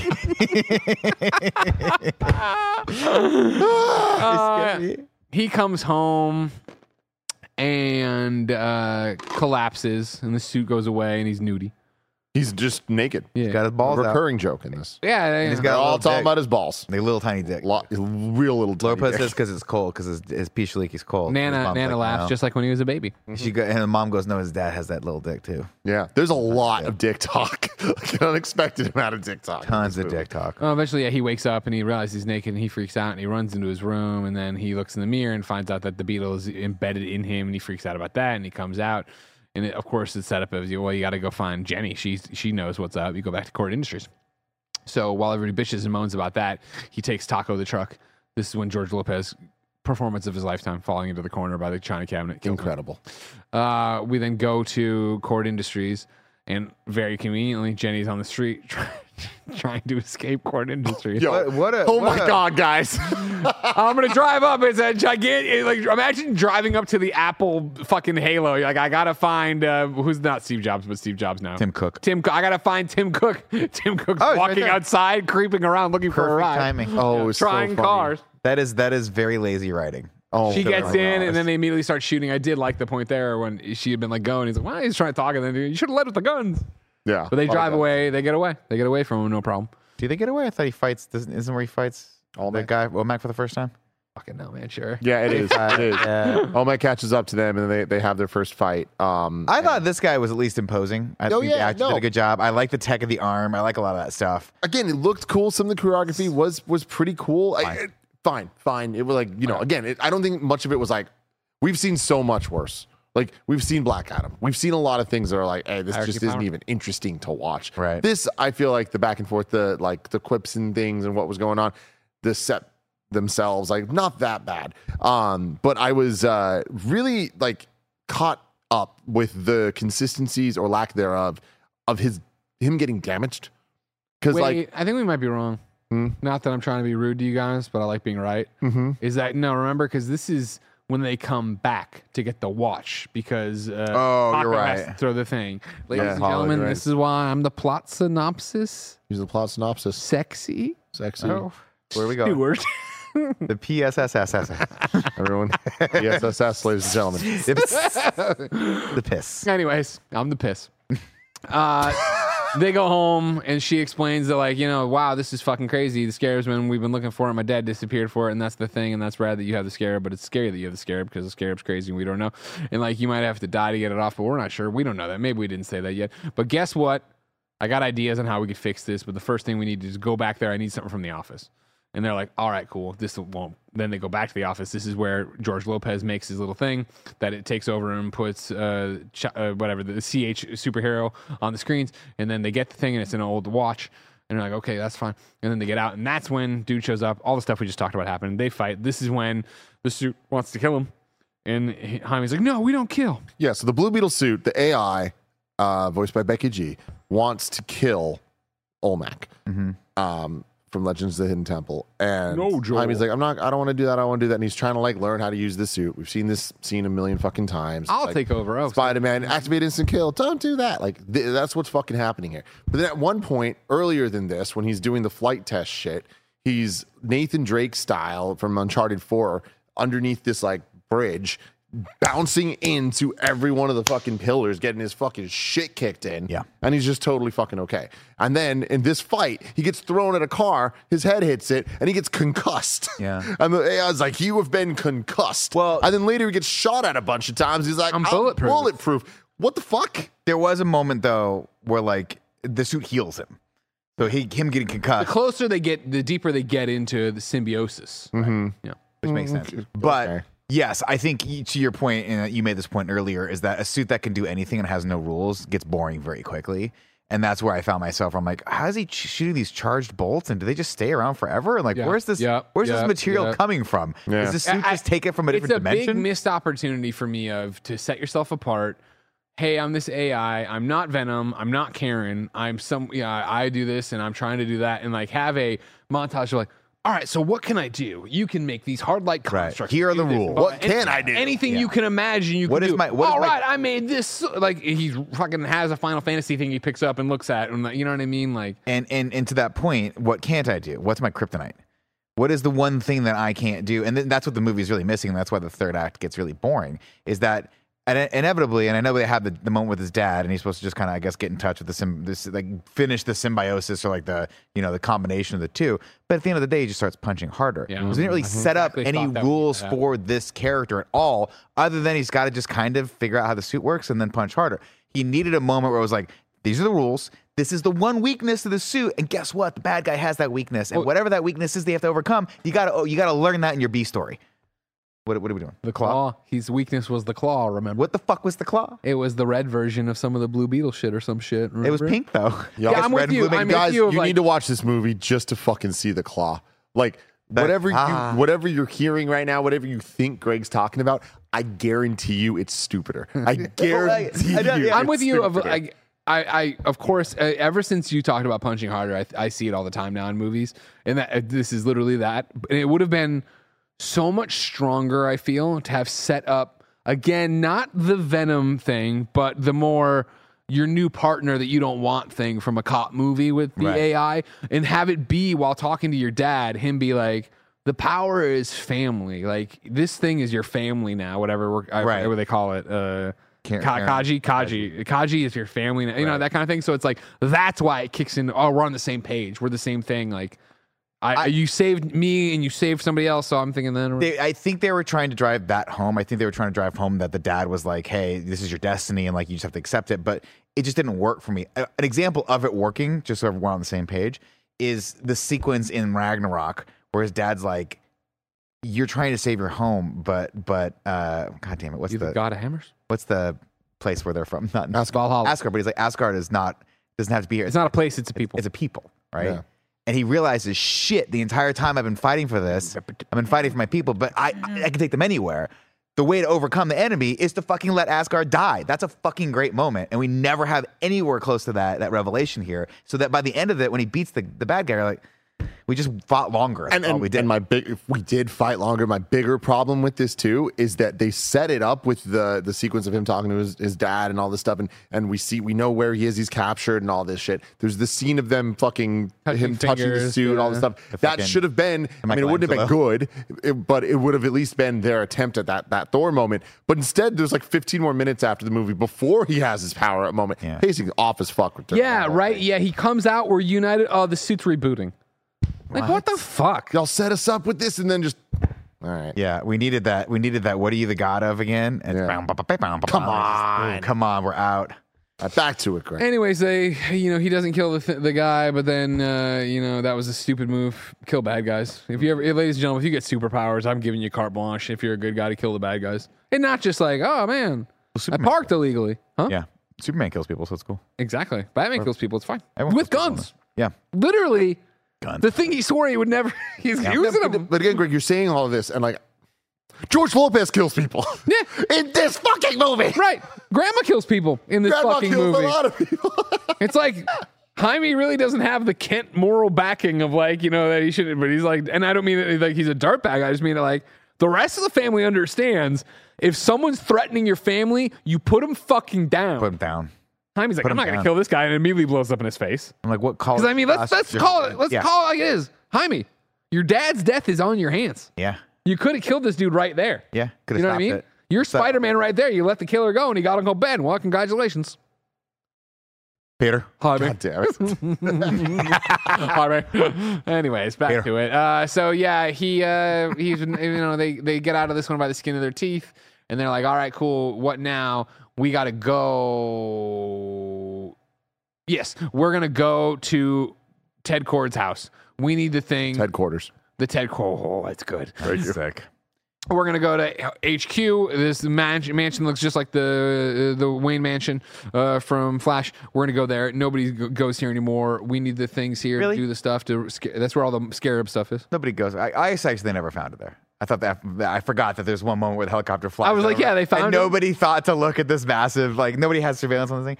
But I love this one moment that got me to laugh out loud here, and it's George Lopez. The spiral staircase starts going down, and George Lopez says, like, it's normal. That makes sense. Yeah, they use the watch. That's so funny. To get in, we go into the Blue Beetle cave. We get the suits.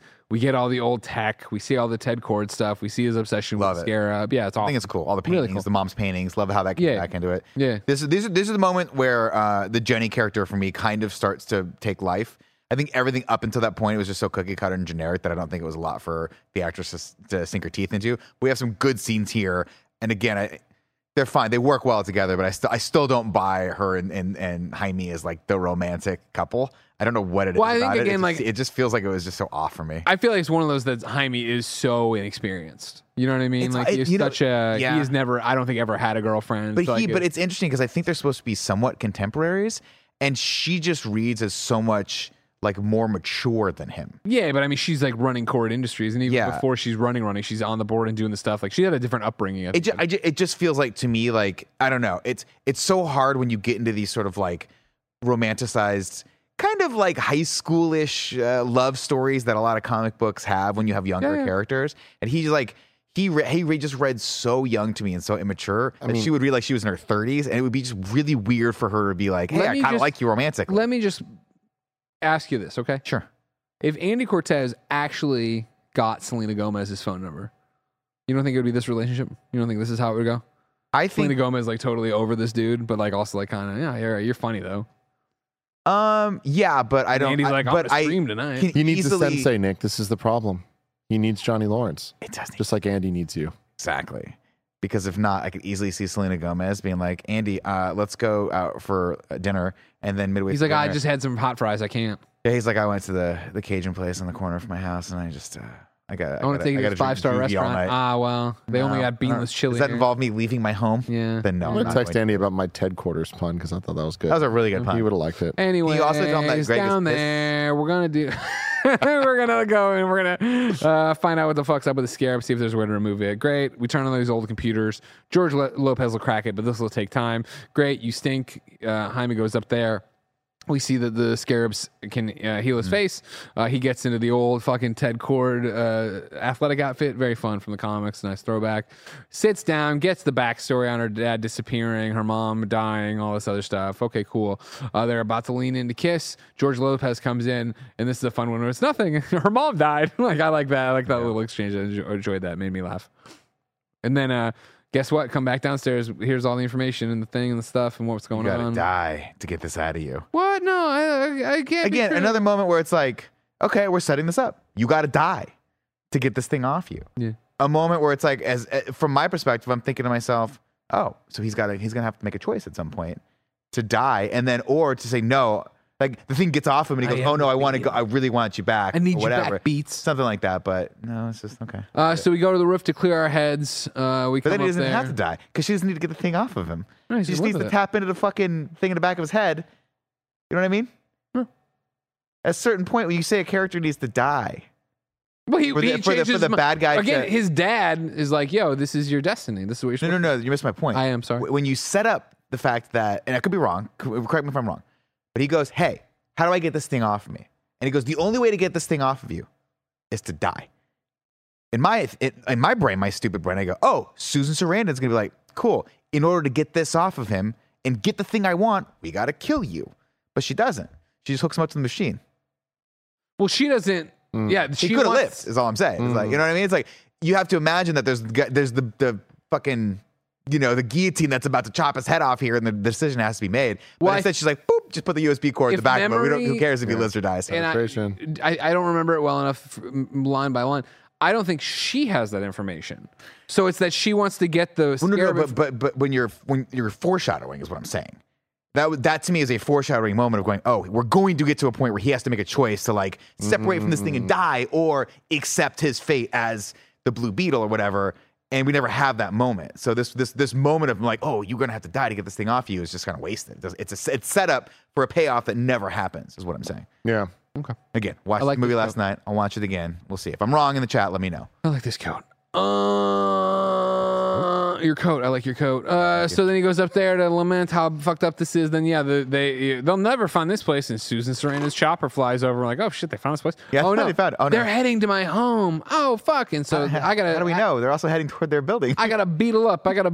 right now. I forget how they put it all together. I'm gonna beetle it up, and he can't beetle it up, and he's sitting there and she's like, more dick jokes. Yeah. And so finally he's like, oh, you're right. Wait, the thing needs me, so won't let me get hurt. And he runs and jumps, and I was expecting he lands and it doesn't do it, and then maybe again because he said the Hulk moment. Boom. He said he can hear it in his head, and we've kind of seen it, but they haven't had a conversation, which is still the most fucking crazy thing to me about setting this movie up. Hey, Becky G, how does this whole thing work?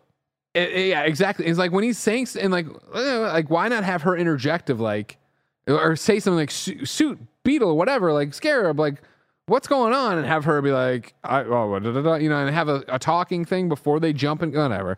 No. They don't. They jump. The same scene we've seen a million times. Trying to jump and activate it. Like, go. It's like this was Tobey Maguire in Spider-Man 1 in the year 2001. Yeah. Susan Sarandon's troops surround the Reyes residence. They cut the power. We already kind of talked about this. They breach the door. They shoot the thing. We get the Elian Gonzalez thing. They bring them all outside. They at one point hit Dad in the face with the butt of the gun. Everybody's crying. Everybody's sad. They get kind of separated. And then, Jaime shows up and he's like, I'll fucking kill you all. He does that. But he starts shooting shit and blowing shit and fighting and he's doing things and it's actiony. And then, the family gets kind of separated and then dad has a heart attack again. And she's like, Hocus Pocus 2, And that's what distracts Jaime when he's about to fight Susan Sarandon, who was like, get the claw! Get the claw! We need the claw! And then this motherfucker Olmec just pulls over like the big-ass Valkyrie in Thor Ragnarok. It almost hits the helicopter. Almost hits Steve Zaragoza and Susan Sarandon in the face with it. Just fucking pulls it over. And there's this just big glowing, what's the opposite of blue? I guess in this, it's fucking red and pink shit. Claw that just shoots out at him. Did anyone think it's weird though that Susan Sarandon was on this helicopter? It's so fucking weird. This whole scene was just off. Like man. You want Susan Sarandon to be like the Amanda Waller, where she doesn't just get her hands dirty. Yeah, she's the CEO of this fucking. She's Lex. Lex wouldn't be at the scene of a crime. Lex would have probable deniability. Lex would be way far away, so he had plausible deniability of what was going on there, right? She's in the fucking helicopter, like, are you caressing this man? Yeah, like, it's so weird. Am I wrong about this? Elevator, I can't believe that you guys aren't like. Oh no! What she was like fucking feeling him up in the weirdest ways. I think the relationship there was supposed to be uncomfortable, and so in that regard, they nailed it. Like she was supposed to be like part mom, part lover, part caregiver, part abuser, all these things. Yeah, I think abuser. I think is the easiest I think she nailed all that stuff because he was a willing participant in this, but you could tell she was taking advantage of him. Does that make sense? Yeah. But that didn't bother me so much as like you have this thing that you've been after for so long. Why? Because it's an unbeatable suit of armor that's like a one-man army. Why would you put yourself anywhere within a fucking 30-mile radius of this goddamn thing? And again, though, the radios are full. The amount of the action, the comedy, the emotional beats here, it just doesn't add up. We now get the dad dying, set up earlier that he has the heart attack stuff, whatever. Cardiac arrest. We see it from the heads-up display from Blue Beetle that like, oh shit, cardiac arrest, this is bad. And the whole family starts like screaming and stuff, but like it was just following up like some comedic beats with the family and like then some action beats that like were so back to back to back that it meant nothing to me. It felt so by numbers of like, well, this had to happen so that we can move on. Yeah. And that sucks because we all liked the family. Yeah. Family's best part of this movie. How did the dad die and it meant nothing? Like it was just like, all right, cool. I guess. Well, and they did that thing too where it's like they drug it out so long that it was like, wait, is he really dead or is he not dead? Or is he okay or is he not? Oh, no, okay, he's dead, okay. They have Jaime. Everyone's sitting there, the house is burned down. And they're like, they want to cry, they want to fall apart, but they're like, no, we got to go rescue Jaime. Well, how would we possibly do that? Luckily, there she is. Jenny Cord shows up because her and George Lopez in Taco came over. And they're like, awesome. Here's what we'll do. We will go back to HQ and we'll get some cool shit and we'll go out there and fight him or whatever. Mm-hmm. So, meanwhile, they've got Jaime upside down in the thing and they're running diagnostics on the Beetle and taking whatever they want. And they're transferring that over to Omac so that they can make him the one-man army. And then once they have it on Omac, he'll be the guy, but she's also putting on her little Palm Pre that she can then have all the information there so she can make all the Omacs that we see in the downstairs eventually. Meanwhile, they go there, they get the bug. They get a whole bunch of different weapons off the thing. Grandma pulls off the Gatling gun, looks really badass with it, and reveals that she was somebody who helped throw revolutions, the revolution and shit. The revolutionary, yeah. The Beetle itself, though, kept tripping me out because it reminded me of the owl. Yeah, well, I mean, guess what the owl's like based on, right? Is that what it's based on? Yeah. Okay. Yeah. I mean, like, in terms of the look or whatever. So the Beetle, what is it? The bug? The bug, real thing in the DC. Yeah, okay, that's Ted Core's deal. Yeah. Cool. And I should. No, I'm right. I was gonna say I'm not 100%. No, that Blue Beetle came before Watchmen? He did, yeah. I'm sure. Yeah, no, he did. I can Google it. But I don't know when the bug got introduced. In that comic book. Or, sorry. You mean the bug. Anyways, then, so they have all the weapons. They have all the thing. They get in the bug. George Lopez can fly because he's awesome. He flies out of there. They bump into a couple different walls. They do a couple different things. And then, they're off into the sky doing their thing. And the grandma's got... We've already... I think... When Grandma revealed her guerrilla tactic, she gave the whole breakdown of we're going to fly in here, we'll go here, we'll slam into the sewers here, we'll go underneath here, and all this shit. So it was like, okay, they're going to do all this. What? No, this is Jaime. Sorry. Jaime. I'm looking at the wrong one. So then, all the things that they said were going to happen. They fly the thing over there, they crash into the ground. They all start getting shot and like, we need to move, which I was like, oh, they need to escape the people shooting them with machine guns. And instead, no, they kick on beast mode, which then starts playing Motley Crue. Kickstart my heart. Yeah. And it gets up and it just fucks these dudes up all of a sudden. Now they're on the defensive and they're just getting stepped on and stabbed through the chest. Yeah. And getting fucked up. Just kicked around, thrown around. Stabbed, all that stuff. Love this moment. Got a pop from me as far as hype and then a hilarious laugh. Because when you're playing a Motley Crue song, high energy, obviously rock song, it's awesome. And then it cuts and this bug is moving so slowly. And I was like, the juxtaposition of that image versus this high energy, high octane song. I was like, and it really kind of weird and dumb. Change the bug's predicament because it was there getting shot and like, we need to move. I'm thinking, oh yeah, the bug ain't bulletproof. You're like, oh no, we're just gonna walk at them and get shot longer, and then but have no whatever. No. Eventually, the bug kills everybody. Oh, it does bug fart bug fart. There you go. You have to have a fart button, a little fart noise. Then it sits down and it lets the people go in that are going to do it. Everybody breaks into teams and shit. Jaime's getting his powers sucked off. They go in there. They see all the Olmec things hanging up. Like, oh man, they're going to make a lot of fucking Olmecs. Whole bunch of them. And then you do your shit or whatever. Jaime wakes up, right, and he starts talking to Sanchez. He's upside down. Sanchez. He talks to Steve Zaragoza. In one of the... We talked about that. Cool.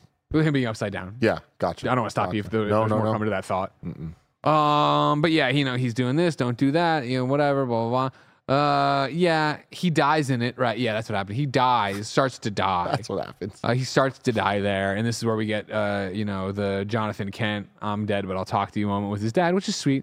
It made me tear. I'm such a sucker now for kids and parents stuff. Like, I teared up during this conversation. Again, I like these two characters. Yeah, me too. I am such a sucker. I get emotional about this shit like so easy. It didn't hit me at all. Like, it just the way it was presented and all. There's just too many elements at play here. Would it hit you more if you knew a little bit more about the dad's heart attack's backstory? Is that the dad? You didn't see it as a deleted scene, but the dad was actually going to go save a dog. Got it. And in doing so, the dog put up its paw though. Like the dog was like got sucked up in the tornado, and then that's it. Yeah, that would have helped. The brainwaves sink because Steve Zaragoza is like, "Yo, brainwaves are sinking. What does that mean? They're becoming one. Symbiosis. Should become one. Spice Girls. They come back and guess what? Now that they're one, Jaime's jacked up and is able to get out of the fucking thing, the predicament or whatever. But the suit still needs to reboot. Interesting here. Okay, so he gets out of the thing, has a collar around his neck. That I'm thinking X-Men collar, right? Yeah, neutralizes the powers, and the collar's just gone. No, the collar's not just gone, Nick. This is one of my favorite moments of this movie. We get a shot of him running, and it just pulls off. Yeah. Why put it on? Why have that element there? His arms and legs were, restrained. So but he pulls up and he has this thing. But when he runs off, and it's just such a weird ass thing, and you literally like somebody animated it. Somebody animated his little fucking choker getting pulled off of him. I was fully expecting to have Sanchez be like, "Stop," and then unlock the collar so that his power could boot back up. Instead, Sanchez did the right thing. He got him out of the thing, got him out the door, shut the door, locked the door, and said, "We all," and he was fucking killed by Olmec coming to town. That was horrifying. Yeah. Reminded me a lot of... my name's not Sanchez. He did do that moment, which was, I guess, payoff for, not a joke necessarily, but a character building moment for Susan Sarandon that I found more annoying and insulting to the intelligence of her character. And I understand why. Obviously, her character is supposed to be like, see people, with a Latin background as other. I totally get that. But it's one of those things where you're like, but you're really smart. And like, would you really disrespect? I don't know. It's kind of weird. It just was a weird character. She's evil, though. She is, and I guess she's supposed to be racist, and I guess she's supposed to be all those things. But it makes the character so one dimensional when she has a character flaw that stupid. You know what I mean? Where it's like, oh, I did like, it sounds weird, but I kind of have to respect the bad guy in these movies as being like capable. And this is one of those things where I'm like, this is the most important person in your fucking life, and you don't know everything about this person. You don't even know their name.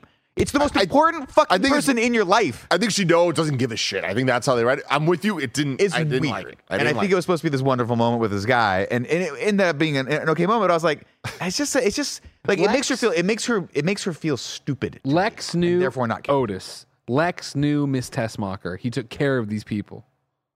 Why? Because they were the most important people. They were support structure for his criminal empire, right? Yeah. So it's one of those things where it's like, it just makes her sound... He hated him, but he took care. It makes her feel daffy when she's like, I don't know, this person's dead. I'm like, he's just like 3 people in this fucking movie. You know what I mean? Well, he's fucking dead, and Omac's walking, smashing up the place. all hell's breaking loose. I think at some point already the thing collapsed and separated Hocus Pocus 2 and Jenny. More poor blocking. Oh my God, it's so confusing. Like, where's George Lopez? Dead? What's going Who's on here? where? What's there? Anything? Yeah, so all this shit's happening, and Nikki. I will say the splatter of blood with the Omak coming in out of focus, very cool. Reminded me a lot of, stick with me, RoboCop 2, the warehouse scene where they all get slaughtered by the second RoboCop, the bad guy that's the drug dealer. You guys remember this? I don't remember. Terrifying, same style of mask, but very angular. It terrified me when I was a kid, and I saw that I was like, this is a good shot. Yeah. We get some fights here. We get Grandma shooting the people again with her thing, and revealing to Jaime that fun dialogue with her. Yeah. Again, nothing here is like we've never seen it before, but I thought they did it well enough. And so at some point, Omek gets there, and then this voice that you have right now is right. Like that from here on in this movie, it's just kind of like, man, we might have seen the rest of this movie before, but we've seen this more than anything. So Jaime doesn't power up yet, and then George Lopez causes a distraction, and Omek throws something at him, and Jaime thinks George Lopez is dead. Pretty funny. What? I don't know if it was intentionally funny, but George Lopez just standing on this fucking castle thing, just like, hey, and then he just fucking gets blown the fuck up. All right. At some point, Jaime, I believe in myself kind of shit, and he powers back up. Which, come on, this is the moment that felt like it was built to 15 minutes prior. Yeah. And so it's all right, cool. I guess we're getting it now. And it falls super flat. So they start fighting again, and then they're doing it, and then his mask gets broken, and then I forget how, but he gets the upper hand on Omek and breaks his mask. And then he's going to kill him. And AI's like, yo, Jaime, you said we don't kill people. He has the moment where he's like, he gets the upper hand on him and then says, your family's stupid. He goes, my family's not stupid. My family's my strength. At the moment that we were all like, oh, don't say it. He's like, it's my strength. I'm like, fucking A. Pretty sure that's actually a line from 5 other movies. Yeah, 100%. And then he beats the shit out of him and he punches harder. And so, he's about to kill him, but the robot stops him because now AI's got a heart, even though this is we think of how developed Karen was in Homecoming, right? Mm-hmm. Tell her you love her. You know what I mean? There's so many great things or whatever. This is just a missed opportunity. This is closer to Venom. Yeah. Which is unfortunate. But even that, Venom, you had more to hate or love, whatever. This is just they didn't do anything with this. They didn't do anything interesting with having another fucking voice in your head. In a relationship, you have to go because she can shut you down and not let you move ever. I did like that when they fully melded. Symbioted. She started speaking Spanish. Yeah, super cool. I was like, oh, that's a cool very, very, very where she starts speaking in the language that he would probably be thinking in, which I thought was cool. It was hype. That stuff was presented very well. It just it felt like it came out of nowhere, even though it was built to. Anyway, she stops him. We don't kill. That's the thing. Blah blah blah. And he's like, no, but I really want to fucking kill him. And she's like, yo, chill. Would you feel that way if I told you I saw his entire life when I was getting blown into his brains? And so here, I'll blow his brains into your brains. And so we get to see this entire fucking man's life in reverse. We've referred to this moment about 10 times already in this podcast. I can't believe how many memories they showed and how in-depth they were going through this man's life that has been in the entire movie. He's one of the first things we see in this film. And he's just this fucking android guy who says a grand total of what? 10 words. 10 words in this movie. And now we're getting his backstory. And it's just zooming back, him getting younger and younger and younger. It was so comedic and then so violent. Horribly violent. I didn't think it was comedic. This actually worked for me, but it was totally out of place. As a character moment, I was like, oh, that's really fascinating that we're going back and seeing this kid's memories. And I like that they played it in reverse.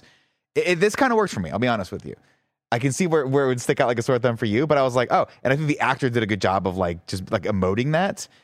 And then we do get the beat afterward where he just lets him fucking he gets up and take care of your family. Your family is strong or some shit like that. And then he's like, all right, Susan Sarandon, you're gonna burn alive and blow up. And he grabs her and drags her, and then giant explosion, which kills all the Omek. And again, we did that.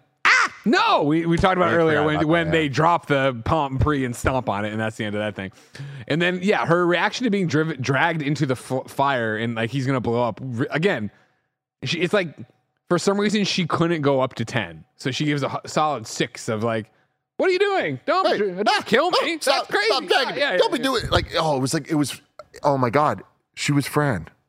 so much of this performance was just did you step on that? I mean, it's probably fine. I can go to, I go to take it to the mall, and they have those screen replacement programs at the mall. Actually, I'm going to take it to Apple, because Apple has a better warranty for this. So I might the want to thing sell blows this device up, later. killing all the OMEC prototypes in the basement. It almost kills all them, but they're in the bug. And, Jaime Wonderful. into it. He's about to fall out, but no, what happens? Jenny grabs him. Why do we care? He's in a suit that's invulnerable to Everybody's everything. grabbing him. But wasn't the suit no longer working right? It was powering down. It was smashed up. It's true. He didn't have the mask on. Man. That's right. They save him. They pull him up.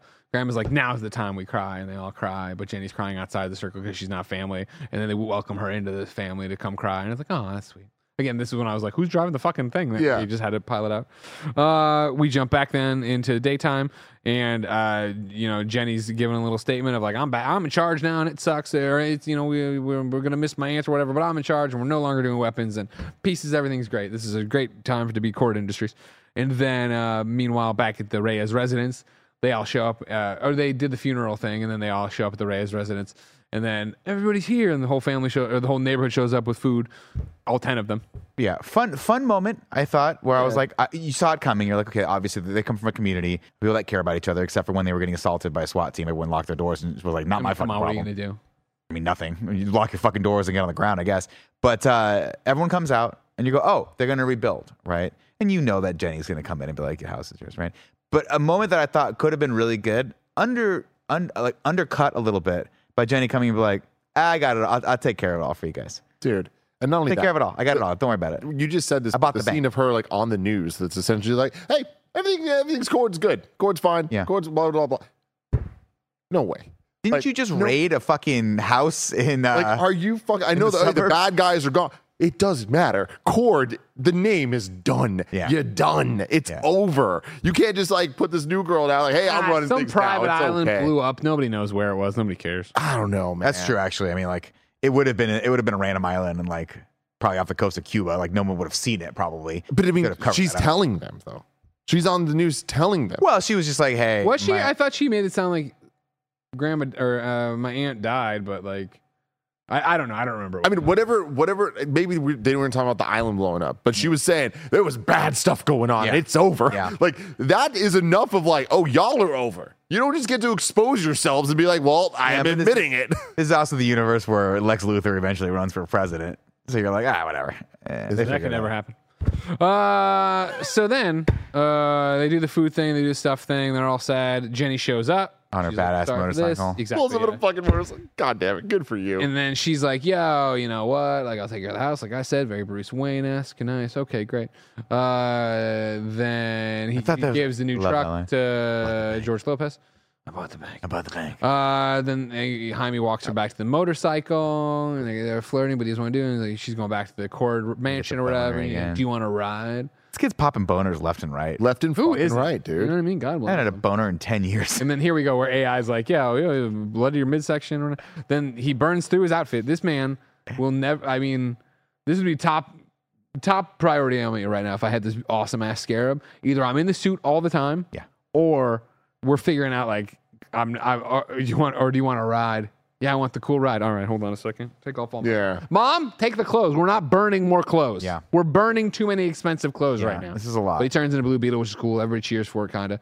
And then he grabs her and they fly away or whatever. And everyone's first thought is like, this woman does not have protection on. She's just flying. Yeah, I immediately turned to you. They flew really fast into the atmosphere. So the amount of bugs alone. She had a helmet, but didn't put it on. She did have a helmet right there. Right there. Motorcycle. Safety, everybody. Then we go to our first post-credit scene where, of course... I'm Ted Cruz. I'm alive. Oh, my Lord. I can run for president someday.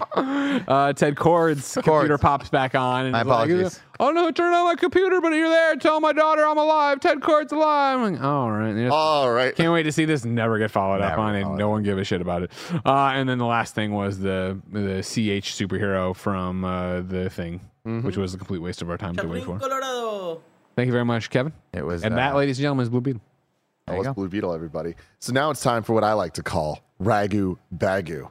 Dun dun dun dun dun. Ragu. Dun dun dun dun dun. Ragu. Ooh, What's up, everybody? Welcome to Rad Guys Talk Bad Guys, the podcast within a podcast where we rank all the villains of the DCEU. Currently, there are 15 on the list. I will start from the bottom and go to the top. Number 15 was Enchantress and her baby bro in Suicide Squad. Oh. Number 14 was the literal devil in Black Adam in Black Adam. Number 13 was Steppenwolf in the Justice League. Helen Mirren and Lucy Liu weren't last. Number 12 was the Daughters of Atlas in Shazam 2. Number 11 was Ocean Master and, of course, Black Manta and Aquaman. Number 10 was Sir Pat in Wonder Woman. Number 9 was Thad in Shazam. Number 8 was Maxwell Lord and Cheetah in Wonder Woman 84. Holy fuck, you guys! Number 7 was Steppenwolf and Darkseid in the Snyder Cut. Number 6 was Doomsday and Lex in Batman v Superman. Number 5 was Zod in Man of Steel. Number 4 was Black Mask and Zaz in Harley Quinn.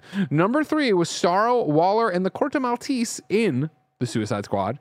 Number 2 was Barry, Reverse Flash, and Zod in The Flash. And number 1 was Butterfly, Judo Master, and White Dragon in Peacemaker.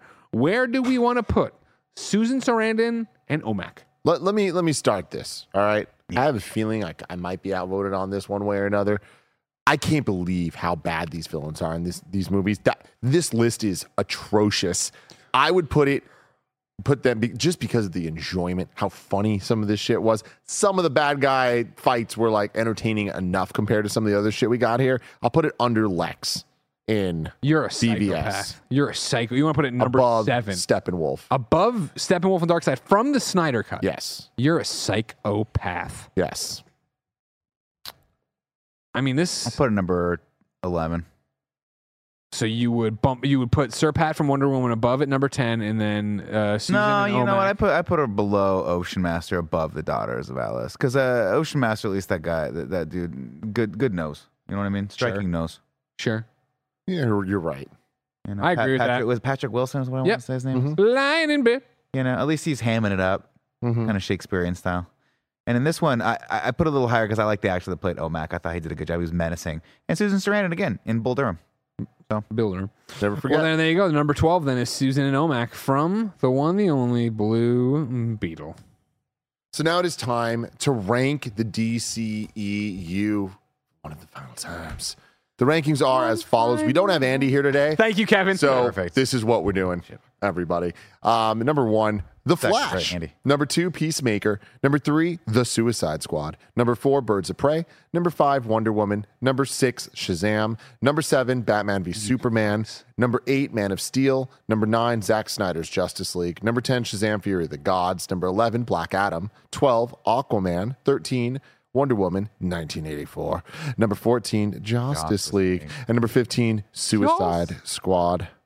I will start the bidding and say I would put this at number 10, below Zack Snyder's Justice League and above Shazam Fury of the Gods. I feel that I won't think of this movie often in the same way I never think of Shazam Fury of the Gods.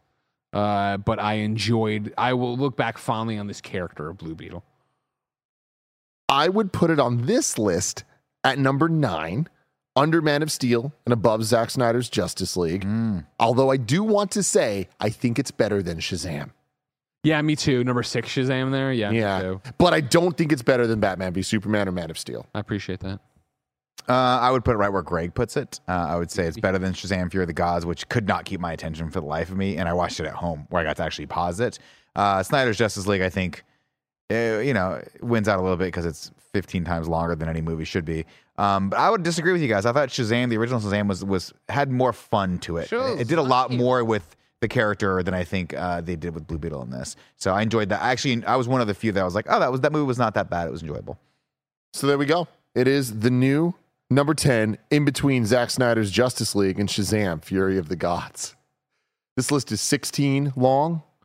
Very, very soon, we will add Aquaman 2, which is called War of the Trenches. Is it really? No, The Lost Kingdom. The Lost Kingdom. Wow, You can see War him of the trying. Trenches. Damn. I'm excited for that. Oh, man, that is set for December. I don't fucking believe it. I think it's going to get pushed to next year. We got to buy. This is a note for everybody. You can just tweet at me until I do it and I tell you. We got to buy at Halloween one of those big old cardboard coffins Because when it's finally all done after Aquaman, I want to print the list and put it in that coffin and slam it fucking shut and burn it out. I love it. You know what I mean? Yeah, Like, I don't want this anymore. Street. Yeah. I don't I want love this. it. Let us know in the comments below what you think of Blue Beetle. If you're planning on seeing Blue Beetle, honestly, anything you really want to know, what your thoughts are on Bill Dunham or whatever the fuck it was. Bill Durham, Bull Durham. And I love you all. Get hyped for Saw. It's happening starting next week. Saw 1. If you've never seen Saw 1, if you're ready for it's a little gross. I'm going to admit it, it's a little gross. But hey, fantastic movie. Get into it, baby. They're on Amazon Prime, most of them. So you can watch it on Amazon Prime along with us. We'll see you there. We love you all. Have a marvelous day. We'll saw you there. We'll saw you there.